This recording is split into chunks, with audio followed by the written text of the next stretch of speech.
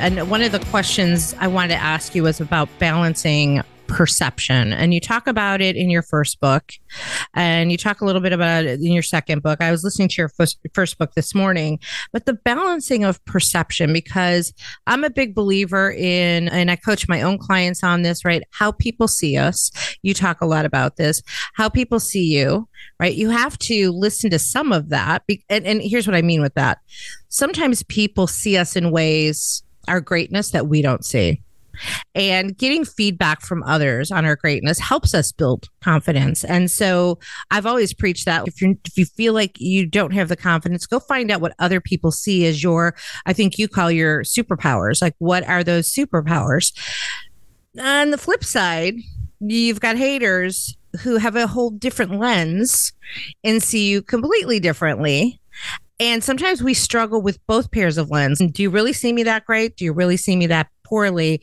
And then at the end of the day, I just really have to own how I see myself.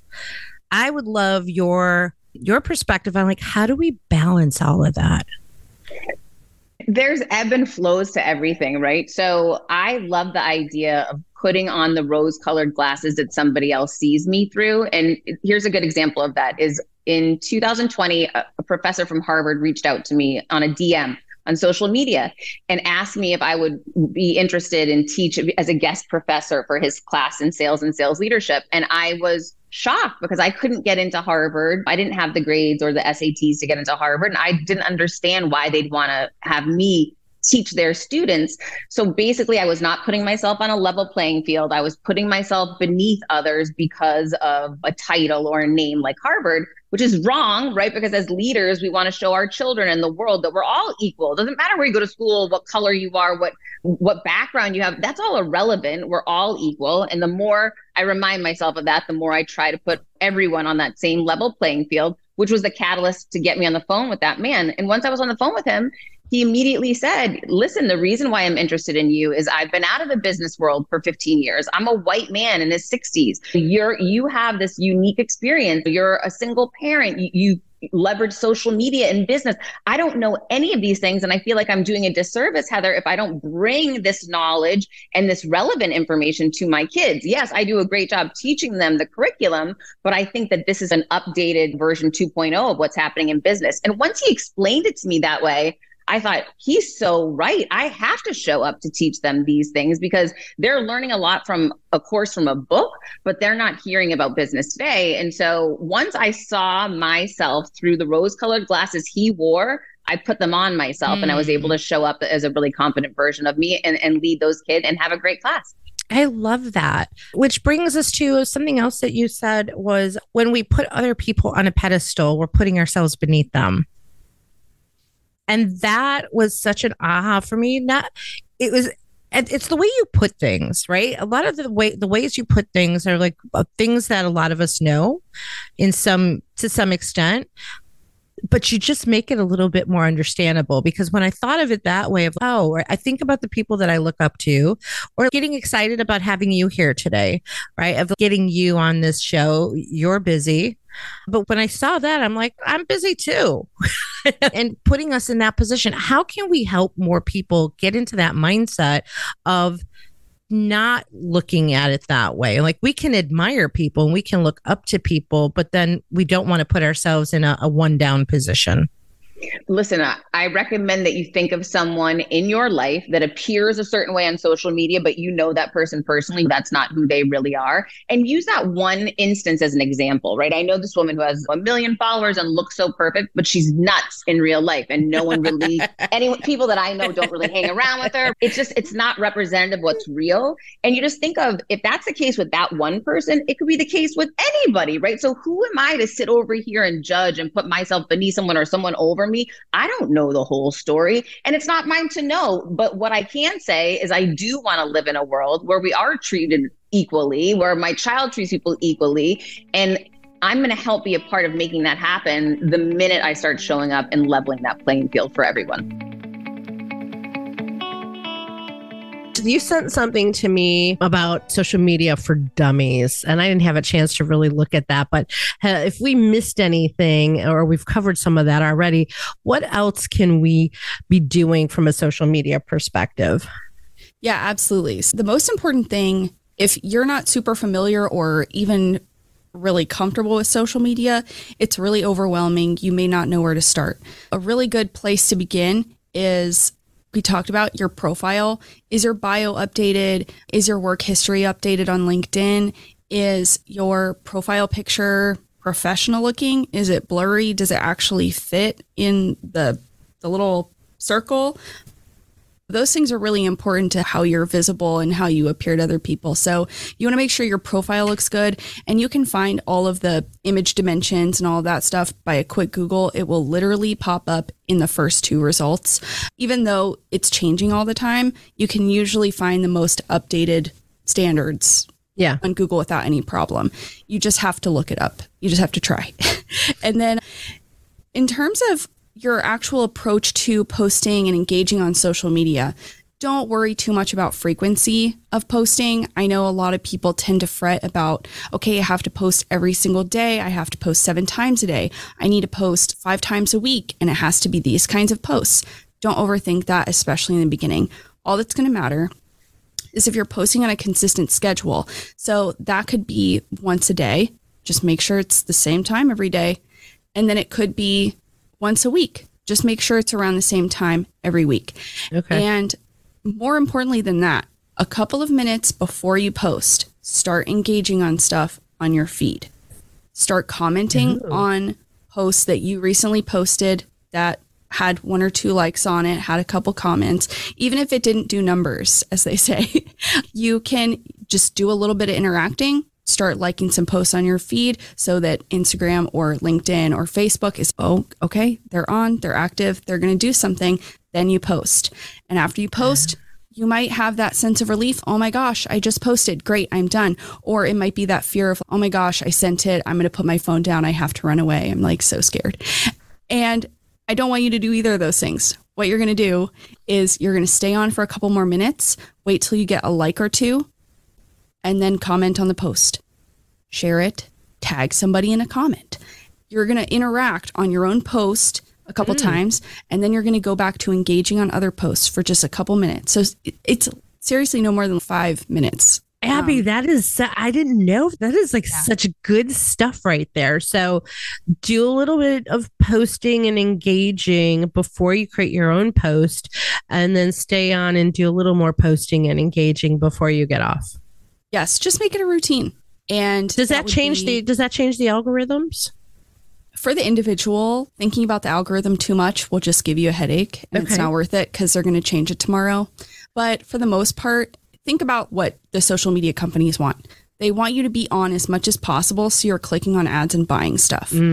That's how they get money. So think about that, and then think about how they're going to promote your post or boost your posts a little bit more if you're active and you're keeping other people online. The longer that you can stay online and the longer that other people can stay online, the more likely they are to buy something on a sponsored ad. That's just math. So just work with it a little bit, but to your own advantage. What's some advice that you could give leaders on how to still manage people individually, but still be fair and consistent? I know it's a big one. That is, and I lived it so many times. I had a consistent high performer on my team for 7 out of the 10 years that I was in my role. So as that tenure increases and that person's success increases, so does their, let's say, their name in the company. I worked for a very large company. Their name in the company, their name in the location. As a leader, we always thought it was important at this company to show people that you can hit these goals. But for some people and personalities, they looked at it as, I'm never going to I can't beat that person. I'm just going to quit. And we had multiple people quit because they were like, I'm never going to be that person. Yeah. I can't. But so after this happened as a new sales leader, I was like, I've got to change something. Keep holding somebody on a pedestal isn't the right thing to do. All right. Praising where praise is due. Absolutely, because high performers usually thrive off of praise. And if they're doing the things, you have to praise them. There are some things that I would do behind the scenes where I would add extra praise and feedback to that high performer. And I actually would share with them. We had a really good trusting relationship. Hey, I want you to know that I think you're doing fantastic. However, the team is going to hear this. I just don't want you to think it's discounted. I think you're fantastic. But it got to a point too where so many people were saying this that people were immediately feeling from day one inadequate. So I would break down the new people's goals into realistic amounts, very small, and then I would celebrate the heck out of them meeting those small goals. Because if your buying cycle is long, these people, you don't want them to take too long to feel a win. And that industry was a long buying cycle. If you don't find ways to celebrate and give these people their own version of a successful pat on the back, I think you do yourself a disservice, because they might be waiting 6 months to get a woohoo. And if all they hear the whole time is how the other person's just killing it and making the bonus and winning the awards and winning the 4 days off for free, and I think it can be detrimental. It's a tough balancing act, Gina. It is. And thank you for answering the question. I think this, right, I wrote it down, so we pull this out as a video blurb. I think that's really powerful. And I think it's something leaders have to pay attention to, because you're always going to have that high performer who's killing it. And that's probably a small percentage of the team, but it's going to bring down the rest of the team if all you're hearing is about Joe one more time, or Joanna one more time. And I think this is such a great strategy that give them their praise, but behind the scenes, give them a little extra and say, you're doing amazing. I also think that I want to lean on those performers and say, hey, you're killing it. John and Michelle are not. And somehow I want you to be a resource or a mentor or someone that they can lean on. What do you think of that? Tell me more about what you mean by knowing and doing gap. Well, that's where, if you look at it, there are so many great sales books out there. I encourage everyone to read all of them, because different teachers will speak to you in a different way. However, after you've read the material, studied the material, maybe role played it, I bet in all your years of watching hundreds of practice sets or role plays, you're seeing people that know what to do and they still don't do it. So let's use a really easy one. Everyone's been taught to get a clear next step on the calendar with a qualified prospect. Okay. But a prospect might say something like, give me a call in 2 weeks. Let's talk in 2 weeks. And the salesperson lacks the assertiveness to say, you know what? I don't have a couple weeks on my calendar, but I do have next Thursday at 2:00. So sometimes you could say that's lack of a selling skill. I'll guarantee you it's lack of assertiveness in stating what you need. And what you need is an appointment on the calendar. Right. Check this prospect's commitment to really talking again. That's a very small area, but I know you've had to see this where they're in chase mode because they didn't get that next step on the calendar. Yeah. And I'll tell you, over the years, that was probably one of my bigger weaknesses, was the follow-up and not getting the next appointment on my calendar. And now I'm sort of unapologetic about it. Like, my style with it is, hey, I'm in sales and I have to get something on my calendar. Right. And I'm usually selling in the sales space. So salespeople can, right, I can talk to a salesperson that way. But even if they're not a salesperson, if I'm selling to somebody else, my approach is, this is what you would get working with us. Like, I'm modeling this for you, that this is what we do. We get the next step. And so I think for me, it's been about having the confidence to do it, to not feel uncomfortable. Why do you think people don't ask for that next step? Well, when people aren't able to bring their assertiveness muscle to the conversation, they engage in what I call passive aggressive type of selling. They go along to get along. Mm-hmm. With that, I would contend there's a belief system going on there, which needs some self-awareness. Oh, I don't want to look pushy. I don't want to look desperate. So they go along to get along for a variety of reasons. And so it's literally not being able to hold that assertiveness muscle. And actually, I would flip this a little bit too, because I know you've been in sales a long time and been very successful. There are times you don't need a next step. And it is okay to disqualify the opportunity and say something like, Gina, we've had a great conversation today, but based on our conversation, I'm not seeing a clear reason for a next step. What am I missing? Ooh. So assertiveness is also a huge skill in disqualifying opportunities that are never going to go anywhere. They're going to end up in, we refer to as a practice proposal. So that could be a talk track like what we just demonstrated. Yeah. Yeah.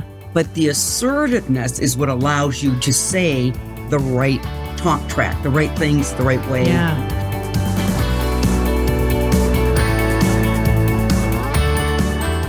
A non-personal spray and pray attempt to get business. Yeah.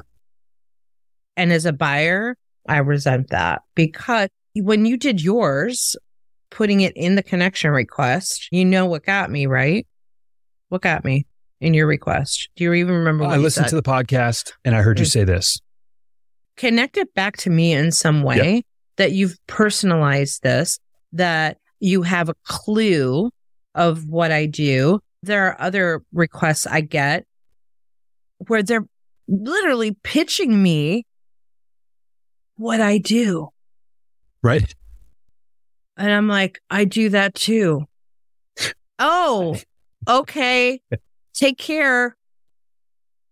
I love the ones. I was recently in a sequence by a recruiting firm so that so they could help me scaling my business and reduce the cost of hiring employees. Like, it's just me, right? And that's probably all it's ever going to be. Like, I've got some fractional help, right? But it's like, this is me. This is what I do. It's my name on the website, right, on the door, right? And it's like, okay. And finally, I let the guy off the hook. I didn't really let him off the hook. I guess I didn't have to respond whatsoever. Could have just blocked him, but that just didn't seem right. I'm like, dude, can you take me off the list? I'm not who you think I am. Oh, sorry. Thanks. Gone. Here's what's worse. I had one guy today, actually this happened a couple times over the last couple of days, was in this sequence. Someone was reaching out to me, wanted to know if I needed help, video production help, creating a course. And he was offering a revenue split. And when I got the first email, I was like, okay, I'll click the Vidyard link. Did.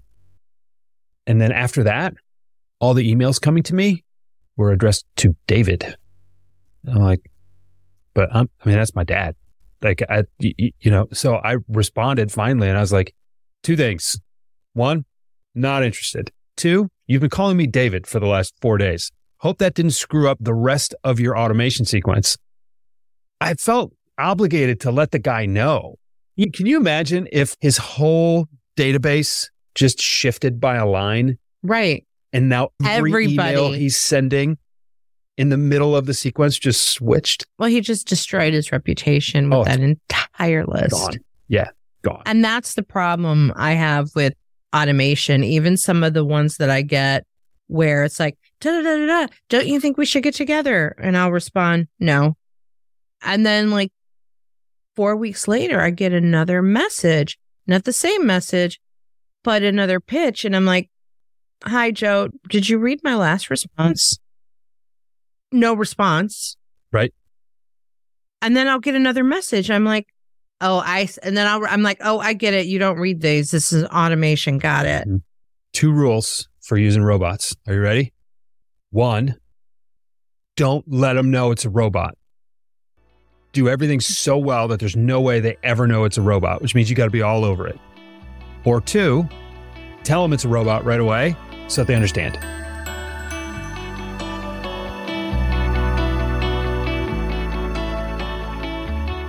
I found it interesting. I heard you talk in another interview about 2020 being the year that you made the least amount of money, but you accomplished the most amount of things. You did the most amount of things. Yes, it was. What a wild year. I had a really good thing going. I had a sales team of 65 people. I was at a brokerage that took care of everything. I had complete autonomy. I had complete freedom. Life was good. We had the TV show. I was about to drop my second book. I was thinking about what it was going to be and everything. Life was great. And apparently that wasn't good enough for me. I just think for me, okay, so I've now been the number 1 selling real estate agent in New York City history for multiple years in a row. So now what? What do I do now? I climb that mountain Where do I go from here? Do I climb it again and again and again? Okay, great. I got to take my next step. What's my next step? Right? I got to grow. I've got to build. So the next step is going to be to build my own company. That sounds terrifying. How do I do that? I have no idea. Let's figure it out and just wing it. I've never been the kind of person just to be too overly nervous or scared. I feel like if I stay busy enough, I won't fail. And if I don't overanalyze everything and I just move forward and focus on growth and building every day and generating business every single day, things are just going to work out by default. Like just because I'm going to have blinders on, like I'm going to win the race just because I'm not looking left or looking right. Yeah. And I look left, I'm going to get way too nervous, way too anxious, oh my God, oh shit, what do we do? We spent what? And also, granted, at the time, my major source of income was from selling real estate predominantly in New York City. In March of 2020, that came to a screeching halt. I wasn't even allowed to go outside, right? Every deal we had went into immediate litigation. All the deals I did in 2020, oh God, yeah, until the fall. I didn't even think about that. Or with buyers, or basically trying to get out of contracts because everyone said New York is dead, right? New York's dead. It's over. It's never coming back. We're all going to die. And thankfully, I had a few longtime clients who are very wealthy for a reason, because they see through the chaos and the noise. And they came to me in the summer and said, hey, I think it's probably a good time to buy real estate in New York City, right? I'm like, oh my God, no one's talked to me about that for 6 months. I think so. I think there's great deals out there. I think it's bloody. You can get things for like 50% off. I'm like, yeah, let's do that. Let's go out and just find some opportunistic purchases. And so we did some big deals at the end of 2020 that really saved me, that were really important for us. Well, it's like the stock market, right? Like the market goes down. That's a great time to buy, where people are bailing out. People start freaking out that their investments are going down. I just don't look at them. Just ride it out. And what else can I buy? Yeah, listen, when things are, but the problem is when things are bad, they've never been worse. And when things are good, man, they've never been better. Yeah, really good point. And that's the way everyone feels. There's a line from Tommy Lee Jones in Men in Black when he's trying to describe to, Will Smith, why haven't we told the world about aliens, right? And he says, a person is smart. People are stupid. Man, oh man, is that good. There's so much to unpack here. I'm thinking about these bad habits that show up at every experience level, in every age group. I know I work with a lot of clients who, they're either frustrated with their young sales team that don't have the skills and act like they know it all, or they're frustrated with their veteran sales team that knows it all. And basically old dogs, new tricks. They don't want to learn. They don't want to change because it's harder to change those habits, or they've confused themselves into believing that I've always done this and it works. Yep. And then I'm like, but how is it working for you? Right. Right. Are you meeting? And I'm like, you must be exceeding your numbers then. And then there's silence. Exactly. Right. So when we look at starting to change those bad habits, number one, acknowledge it. Right. Let's unpack that one. What about the person that can't acknowledge it or won't acknowledge it? They just can't see it. They don't have the emotional intelligence to do so. Or the other side of that is their ego is too big to acknowledge that I'm attached to this and I have to look good, or I need to sound good, or I can't make any changes because what if I fail? So they're listening to the voice of their ego versus the voice of their, I would say, authentic self. Yeah. Really going inward and saying, all right, I've played this game long enough. It's not working for me. I need to get real with myself. But you have to be ready to go there. Not everybody's ready. Just because someone's in pain, I always say, doesn't mean they're ready to get out of pain. Sometimes people will stay in pain for 30 years until the day it doesn't work anymore. So I don't want to work with people where I have to convince them that your ego is at play and you don't want to learn to break these bad habits. Yeah. I want to work with the willing. That's the only people I want to work with, who come to me and say, you know what? I know I have some things in the way. I just don't know where they are. And when I find them, what to do instead, or how to replace one of my bad habits with a habit that starts to serve me. So I only work with the willing. So let's talk about the willing, the people who are saying, you know what, maybe my ego is too big. Maybe I really need to get some help. Maybe I really do need to ask someone I trust. What are you seeing in me? What are some of my blind spots that I'm not able to see on my own? And start there. So acknowledging it, of course, looking at, is it the ego or is it really your true self that's trying to come out? And then jumping headfirst into that. You know, I'm with you when it comes, especially when it comes to both coaching and training or consulting. I want to work with the willing. I have no bandwidth. I tell the story about a discovery call I had with a woman who, you know, everything possible could be going wrong in her life. And then it was, you know, I just wanted a magic bullet. And I'm like, there's no magic bullet. I'm like, the magic bullet is hard work. That's it. She's like, oh, I was really hoping you're going to tell me something different. No, I'm not. And I did not want to work with her because that was going to be exhausting for me. But then there's a sense of guilt with it too, of like, yes, I agree. You have to acknowledge you have a habit problem, let's say, a bad sales habit problem. But what about the people that, do you ever feel, maybe this is just my codependency, I feel like part of my job as a salesperson is to find a way to show them the way that they don't see so that they can get to that awakening of, oh, maybe I do have a problem. Do you have any thoughts on that? And I ask this question too, because of sales leaders who might be frustrated with how to get through to people who don't see it, but the leader sees it. Excellent question. And yes, I have experience with this on both sides where I will challenge someone and say, let's just take everything off the table, or let's pretend you and I are friends and we're having a conversation. And I'm about to ask you a question that you can be honest with. Like just right from your gut and your heart and your head, be honest with me. Do you really in your heart, do you see yourself changing this? Do you really want this bad enough that you're willing to do the work it takes? And just the first thing that comes to your head, tell me.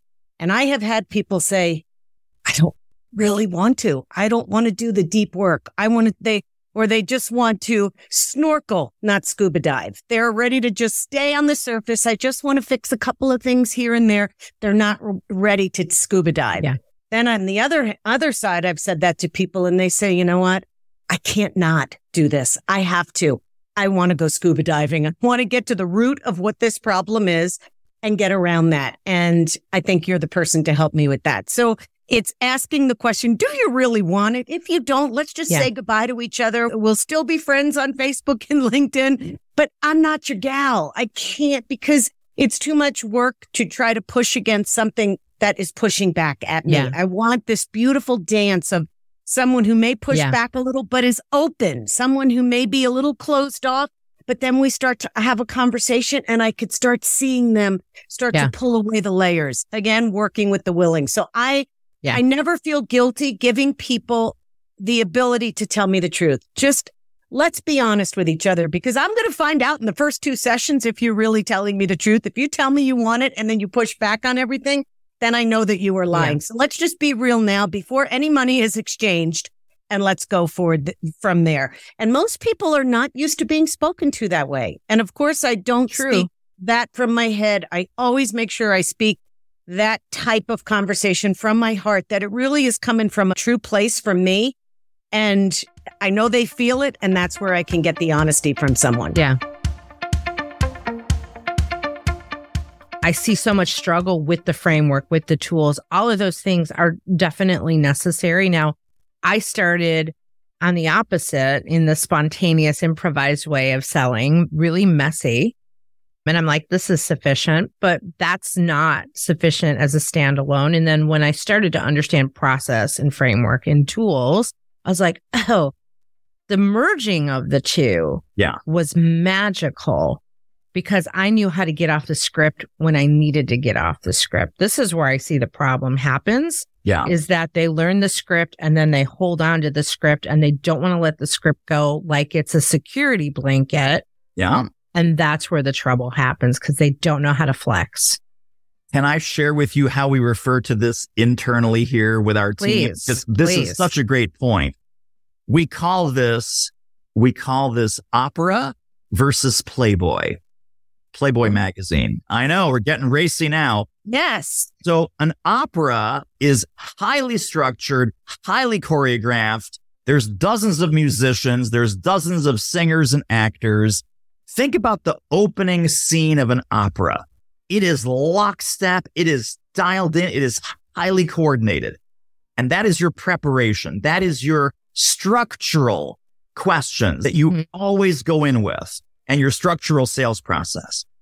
Now, let's switch over to Playboy, specifically Playboy interviews. Turns out, my friends, the interviews were actually great. No one knew this, but it's true. It was not about the pictures. It was about the interviews. I actually watched a documentary on this. It's fascinating, right? It is actually very fascinating once you understand these interviewers, and there was about 16 of them. There's about 16 journalists and interviewers that collectively were responsible for hundreds and hundreds of these Playboy interviews. So they would do maybe 10 a year. They would do a lot. So they come in with about 200 prepared questions. They sit down with the famous movie star, politician, musician, whoever it is, and they start going into their initial question based on the answer that they hear. They could literally stop at question number 3 and say, wow, tell me more about that. What happened that night with Elvis? Did he really put that peanut butter and banana sandwich where everyone said he did? Did he really go nude swimming with Marilyn Monroe? Holy smokes, I didn't know that. That wasn't in my research. They will listen for the doors opening when there's new information, critical information, or especially interesting information. They will pursue that line of questioning until it reaches its natural conclusion or until they get the payoff, the juicy story about Elvis and the peanut butter and the bananas. And then, and only then, will they go back to their prepared questions. So even though they prepared 200 questions, they might end up asking 7 or 8. And what's the substance of all the rest of the interview? What's the substance of all the rest of the conversation? Whatever emerges from that celebrity that's especially interesting, valuable, unique, or newsworthy. Imagine if we ran our sales calls, and especially our discovery calls, saying, okay, opera is the preparation. We always start with the same question, with the structural questions. And then the Playboy is the situational questions. So what's going to come up based on what they asked? What's going to come up based on data they shared? What avenues are now opening up that will help you make the case for how you can help this prospect, how you can help this company, how you can help this situation that you would have never guessed in a million years, but they just revealed it to you, and you now follow that trail to its natural conclusion. And you have the discipline then to take this back to the next structural question to move your sales process forward so you never lose control of the call. I think I'm in love with you.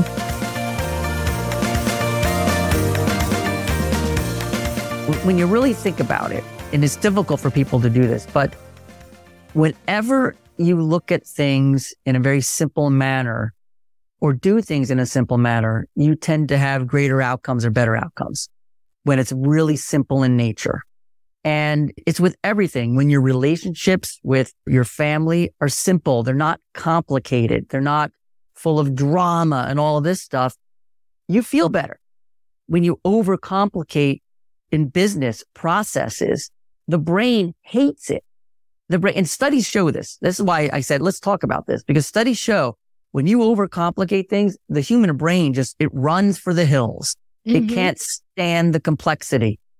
But when you make it simple, people lean in and they have a better experience. So when you think about like what we do here at Sales Gravy, right? We train people to sell. Let's not overcomplicate this, everyone. Let's not think like there's some magical way of doing this and it's going to take all these algorithms and all AI and all this stuff. Let's not overcomplicate it. It's at the end of the day, it's really simple. You're connecting with people. So just connect with those people. Well, pick up the phone. Here's how you do it in a very simple way. Don't overcomplicate it. Don't try to to be witty or logical or this. Just make it simple. And when you make it simple, you win more. Think about all the great sports teams that are out there and the ones that are winning championships. Like the baseball playoffs are happening as we're recording this. And I know because your husband is a big fan of the Phillies. And I'm here in Philadelphia, right? Yeah. So, but when you really look at how these teams made, it was they did very simple things really well. They did the basics really well. They were simple in their approach. Throwing, running, football teams, blocking, tackling, no penalties. It wasn't like this trickster play that they were doing to win the games, all the little things. So they got simple with it. I think that's what we need as a society is we need to really get back to, let's just be simple in our approaches with people. Let's not try to think about a situation and overanalyze it and try to overcomplicate it and use big, super duper big words and people and all that. Just be simple in our approach because people like that. I like it. Why do you think some people overcomplicate it? What's your thoughts on that? Because they want to feel important. Yes. And they think that, think about it. Why do people use big words? Because they want to feel important. They want people to think that they feel important. But every single time they use big words, the opposite effect happens. The person on the other end goes, I know what you're doing. You're trying to sound more important than what you are. But when you use a simple word and you use simplicity in your approach, the person on the other end takes it better. They walk away going, wow, that was a really great conversation. That was a really great interaction I had with them. That was a lot of fun because it was simple in our approach. Yeah. We talk a lot about flexing our styles at Sales Gravy, right? Flexing the styles to the people that we're talking to. So what are your thoughts on that when it comes to, right? I may use big words with people that I feel like want to hear big words, even though it might not be my style, but I know it's their style. What do you think about that? It's interesting. So there is a time and a place for this. It's why those words exist, right? You need to use them here and there. If it's just to your point, if the person on the other end is somebody that uses those and they thrive on that and they desire that, if you're in sales, your mission is to get the sale. So what do? You simply become a chameleon. You become adaptable. Yeah. You just kind of flex over it. Adam Grant writes about this. He did studies about this. And he did studies about the power of adaptability. And he actually looked at personalities of salespeople. This is really interesting. And I'm writing the book down. Yeah. The introverts, and he actually equated it to how much they made per hour, Gene. This is really cool. So the introverts in sales made about $120 an hour. This is across multiple industries and across all of that disciplines and what have you. And then the extroverts in sales, those people dressing for success, running out there, boiler room sort of mentality, things like that. They made $100 an hour. Mm. It's not even a Starbucks latte difference when you look at that, right? And then Adam uncovered in this study a third category that is flexible and adaptable, category called an ambivert. Yes. And that person is chameleon-like. That person, to what you just said, they go into situations and when they meet people, they automatically flex their personality to that person's personality. They're chameleon-like. So in your case here, if the person is using big words and everything, they may not be using big words, but they get, again, it's very simple. Think about this. All they do is they don't try to force their personality on that person. That's a very complicated process and you never win that process. What they do is they simply say, oh, you're that way. I'm going to be that way. Mm-hmm. And then they flex.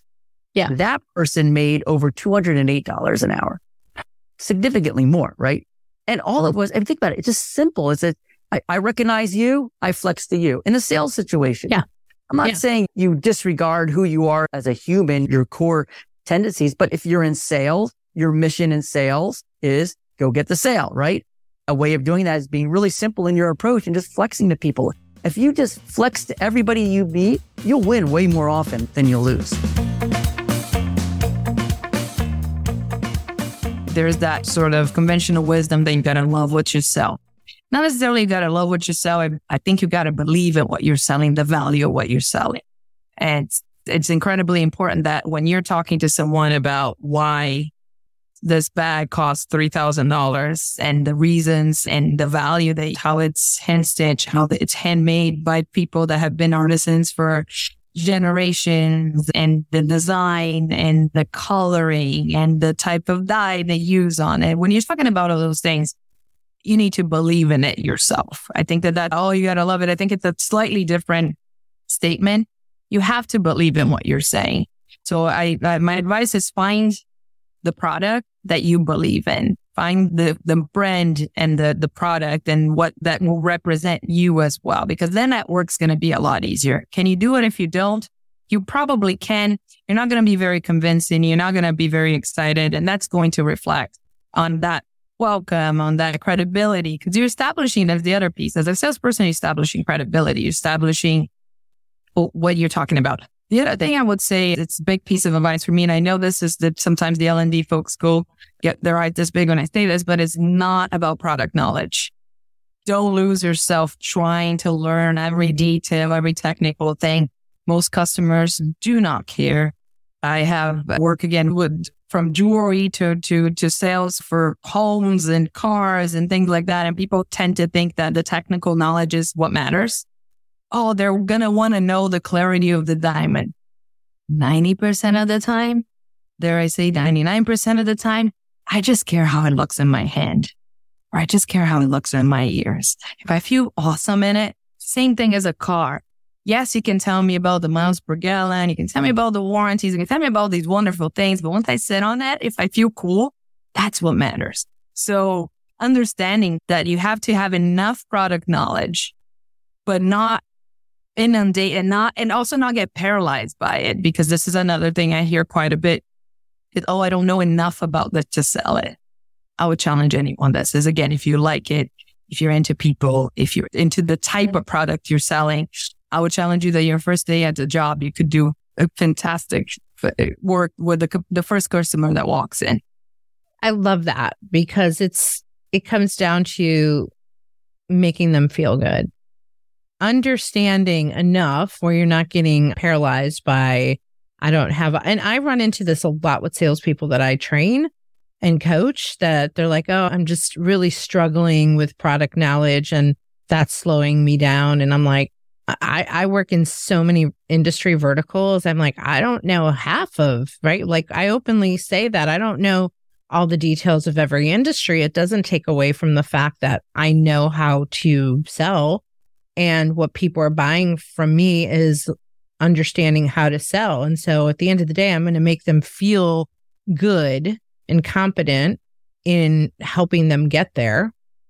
But I don't have to know every single piece of their industry in order to have the same impact on them. And one of the things you said now, it made me think about something else I speak about a lot, which is crucial for that experience, crucial for establishing value. Your value as the salesperson is being in the driver's seat. Listening first, which is really important, which is why I always emphasize a lot what questions are you asking? Are they moving you further into that conversation? Or are you just asking questions that are not really doing much? Are you asking somebody where they're from? What are you going to do with that information? Is it important to that conversation? Is it important? Oh, I'm just making conversation. Well, let's make conversation for you to have enough information to give them some value, to add your value to this. How can you be on the driver's seat? How can it be the majority of experiences out there? If it's a decent experience, I won't call it good, but if it's a decent customer experience when you go somewhere, it looks like something like this, that you walk in, they say hello, they welcome you, they ask you my least favorite question, which is, can I help you with anything? They'll get me started. We have a whole episode about, can I help you with anything? But they ask you, can I help you with anything? Maybe you say yes, maybe you say no. And then if you say yes, you say, well, I was looking for this jacket and black and this size and this and that. And then they go and they search for it and they get it for you. You try it on, you purchase it and you walk out. What's wrong with this picture? It's okay, it's fine, but this is not an experience, and they were in the driver's seat. In my mind, this looks like something that's a little bit, and again, small tweaks to this, right? Where I'm coming in, I'm watching which direction you go in, I ask you a better question, and there are many better questions, and can I help you with anything? I will maybe I'll pay you a compliment. Maybe I'll make a comment in the area that you're looking at. Cause there are two things that before I say hello to you, I can see what you wear and I can see where you're at and what you're looking at. So that gives me enough information for me to have a better sentence than can I help you in anything? And then after that, when I ask you for that jacket in black and that size, maybe I bring you 2 or 3 jackets. Maybe I bring you the sunglasses that go with the jacket. And maybe I tell you that looking at what I'm wearing and seeing that I'm very elegant in this type of cut, you just took the liberty of going with a different brand that has a completely different cut for me to just try it out and see how that looks like. And that takes you an additional, 2 minutes? We're talking here, maybe 3, maybe 5, if you have to look for a couple of items. So it doesn't cost any more than it did before. And then to top it all off, you have the decrease in traffic year after year, specifically in brick and mortar stores. So there are less people in front of you. Take the opportunity of that moment. Take the opportunity to have that time with someone.